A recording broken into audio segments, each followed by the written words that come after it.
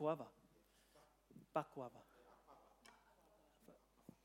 What he said. Really good.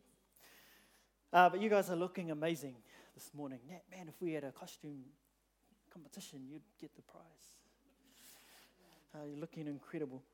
But this morning I wanted to take a minute just to share some brief thoughts around our theme of International Sunday and what that means for all of us in terms of our cultures. And because food is such a big part of Samoan culture, I'll keep it as quick as I can so we can get to lunch.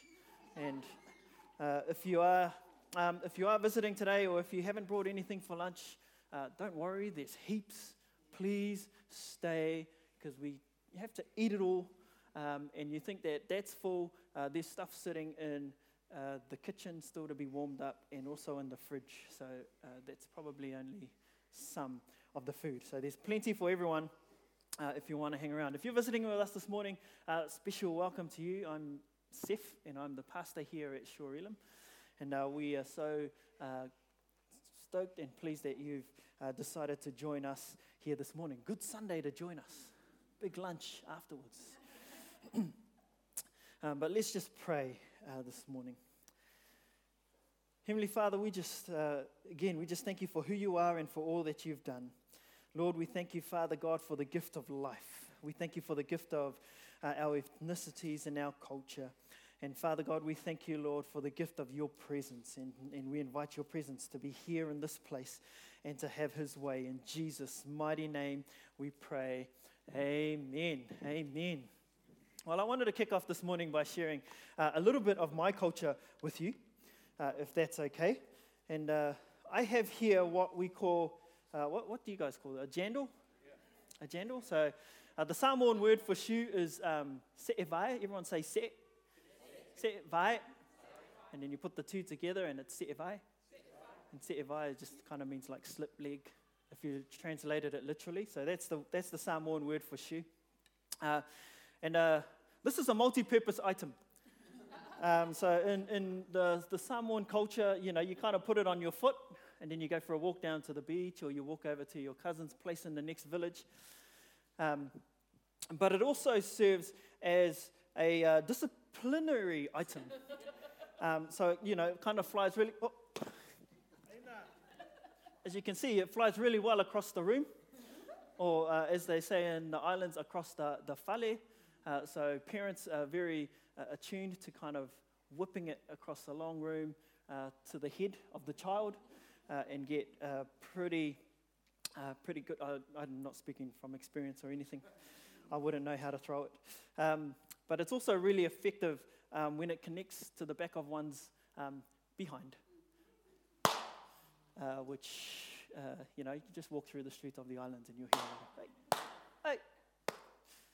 And so that's your little Samoan lesson there this morning. What was it called again? Se'evai. Very good. But Pacific Islanders, what was that, Edie? Can you handle the jandal? Yes, that's where the saying comes from. And most of the time you can handle it until it comes from mum. And then you can't. But Pacific Islanders are pretty resourceful people, and so we actually have a number of household items that are also disciplinary tools for mum and dad to use. But I was, as some of you know, I was born in New Zealand, and mum and dad met over here when they both came over to kind of seek a better kind of life, and so they wanted to bring us up as kids within the New Zealand European culture. And so they bought a house here and stayed here, but the thing is, everything that happened at home had the Samoan culture ingrained into it.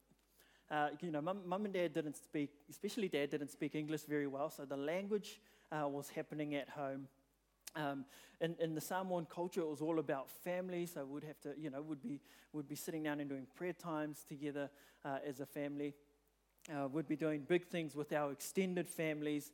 And so every big celebration, every big birthday, when I had my first Holy Communion in the Catholic Church, confirmation in the Catholic Church, my uncles would come around at around 1 o'clock or 2 in the morning, and they would help Dad lay the umu.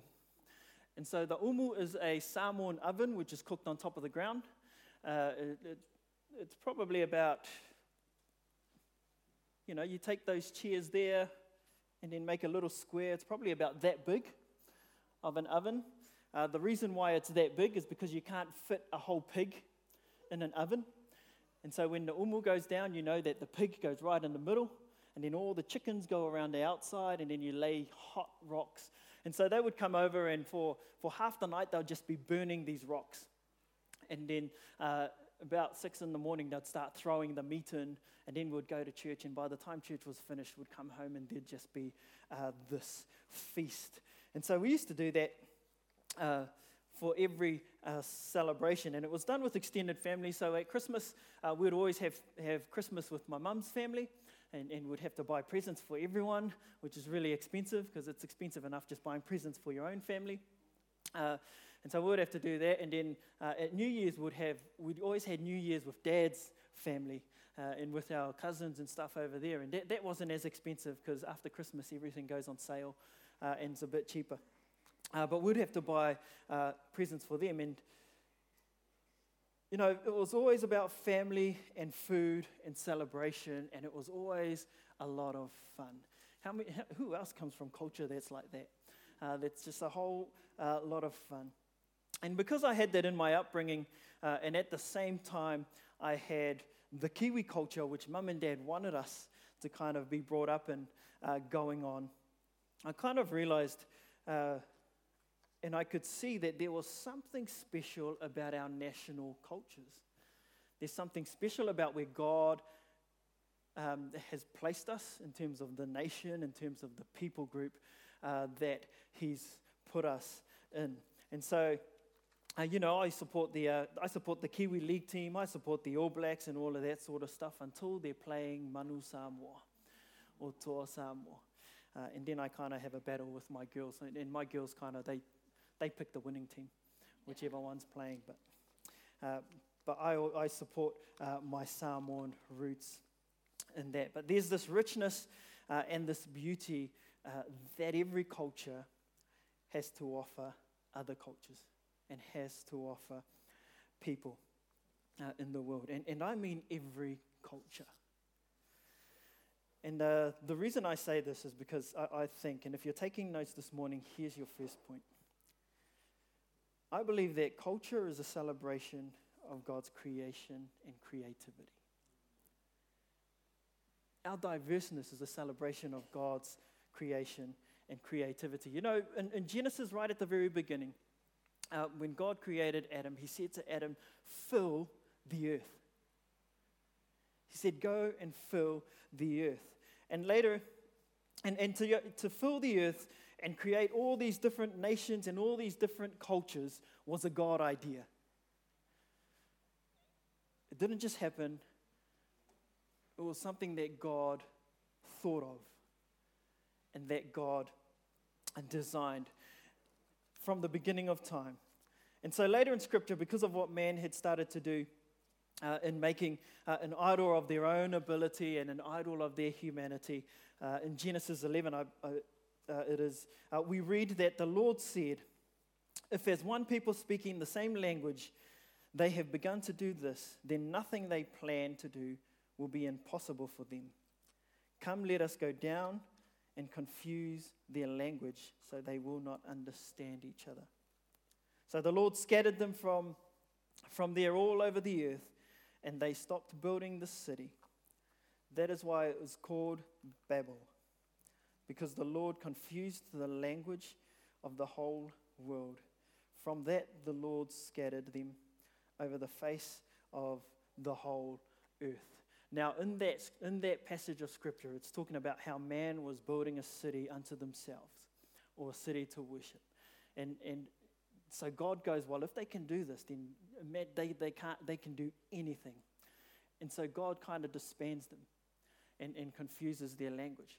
That doesn't negate the fact that right from the beginning of time, God said to Adam, fill the earth. And at that point, God filled the earth with every nation and every tribe and every language. At one point when there's twice when God tells man to fill the earth. The first one in Genesis with Adam, and then when Noah came off the boat, God gave Noah the same instruction. Go fill the earth. And so I want to suggest that the nations are a celebration. It was a God idea. And it's a celebration of God's creativity and what God was able to do. You know, there are over 200 countries in the world with around 6,500 different languages. Man, that's only scratching the surface of how creative our God is. Amen? That is only just scratching the surface of what God can do. You know, in Acts 17:26, we read, "And he made from one man every nation of mankind to live on all the face of the earth, having determined their appointed times and the boundaries of their habitation." Every nation, even nations that seemingly look to have lost their way and completely turned their back on God, every nation was created by God. And so I believe it's important that we celebrate the culture, that we celebrate the people that God has sent us to be a part of. So long as what we're celebrating is aligned to and agrees with God's word and God's principles. And that's so important. Because I think that single point alone is the reason why many nations have turned away from God. Secondly, this morning, God cares for every nation. And if God cares for every nation, then maybe we should too. Matthew 24, verse 14. "And this gospel of the kingdom will be preached in all the world as a witness to all the nations, and then the end will come." You know, God desires that every nation hears the truth of the gospel, that every nation hears the truth of the Son, Jesus Christ, and that they are set free. Because that same love and that same truth that has set us free is the same love that God has for everyone around the world. And so we should share that love with the cultural groups and the cultural people around us, firstly, and then also with our church family, especially with our church family. In Revelation 7, verse 9 and 10, it says, "After these things I looked," and this is John writing here, "and behold, a great multitude, which no one could number, of all nations, tribes, peoples, and tongues, standing before the throne and before the Lamb, clothed with white robes, with palm branches in their hands, and crying out with a loud voice, saying, 'Salvation belongs to our God who sits on the throne and to the Lamb.'" What a cool picture of what's to come.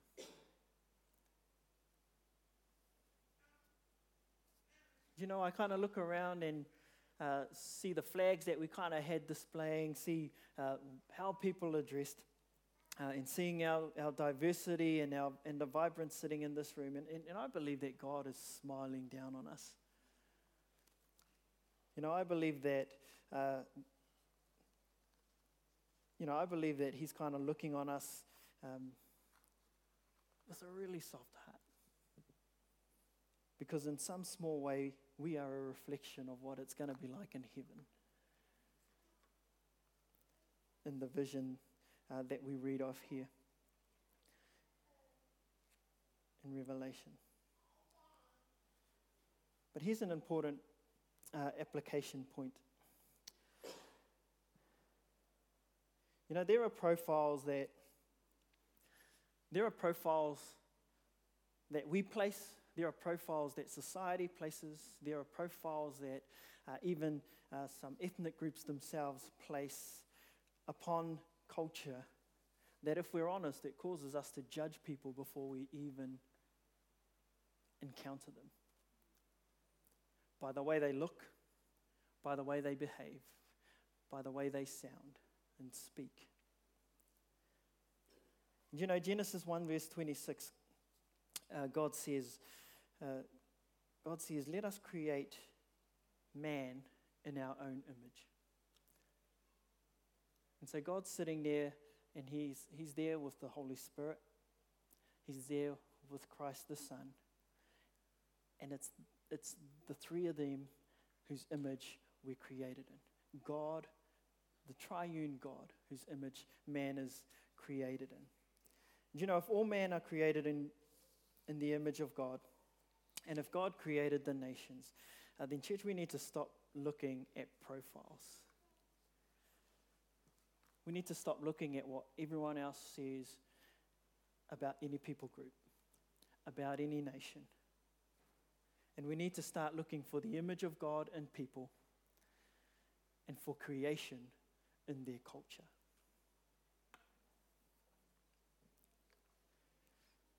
Because we cannot minister to the heart of people when we're preoccupied with the wrong perception of the group they belong to. We cannot minister to the heart of a person if we're preoccupied by a wrong perception of their ethnicity, of the culture they belong to, of the group they belong to. I'm being challenged by this quite strongly in the marketplace. And so learn to see Christ in people. Learn to see God's creation in their culture. And then finally this morning, your culture has a gift to offer other nations. Who believes that this morning?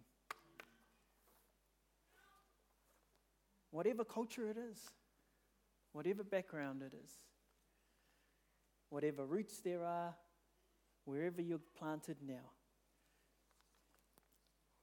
your culture, your upbringing, your family has taught you things that are a gift to other cultures. You know, within your ethnicity are things that God has naturally placed there for you to share.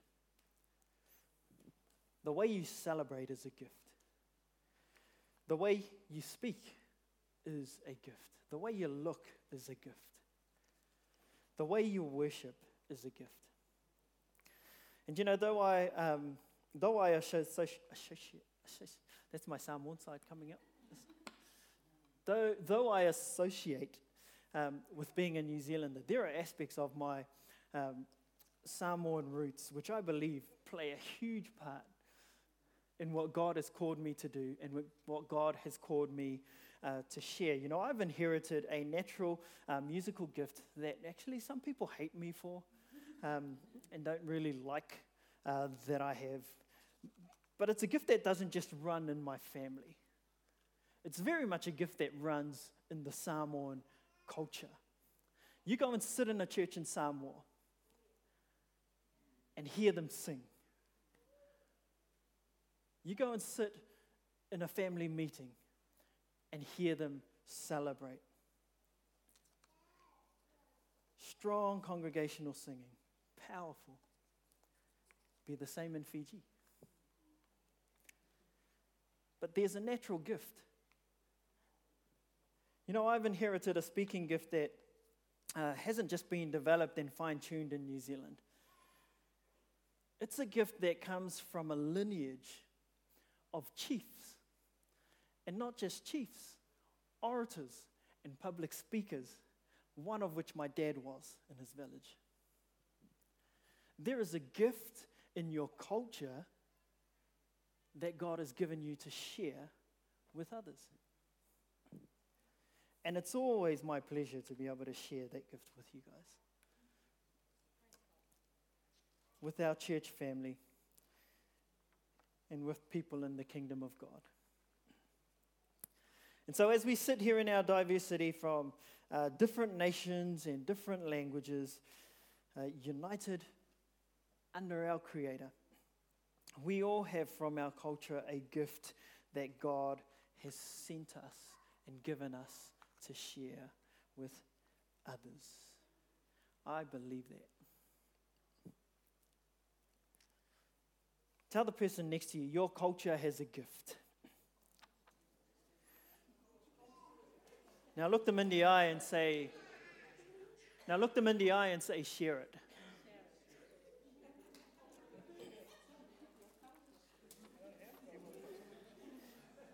Here's our psalm again that we had at the start of the service, Psalm 86, verse 9. All nations which you have made shall come and worship before you, O Lord, and shall glorify your name. If you ever need a reason to share your gift, shall glorify your name. There's your reason. If you ever need a reason to impart who God has made you, to impart the gift of who you are to God's glory, is the only reason we really need. That God will be glorified through our culture, through us. And so if you're from a nation that likes to shout praises to God at the top of their lungs during worship, you shout praises to God during worship. If you come from a nation where they like to dance during worship, then you dance during worship. If you're from a culture that likes to gather as families, then you start gathering around you your church family if you don't have your extended family here. And if it's in your culture to serve and to cook and to do hospitality and make meals for people, it's in my Samoan culture to eat it. So go cook, go make meals, and any Pacific Islander here will be happy to help you out. I'm just saying, share it. But I want to tell you that God has placed within your culture a gift for other nations. You know what? We saw how many different nations we had in this church. God has placed within you a gift for everyone else and from every other nation in this church. So don't go trying to suppress your culture for the sake of trying to be like some other culture. The only other culture we should be trying to become like is kingdom.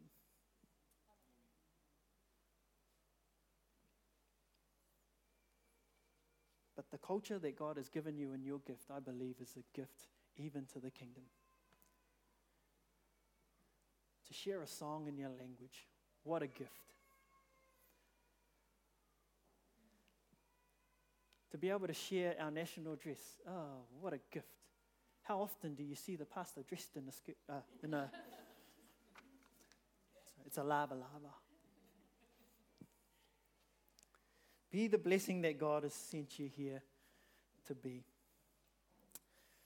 And you know, I can't wait to celebrate this again next year and see how we can really start to bring out some more of the cultures that we've seen.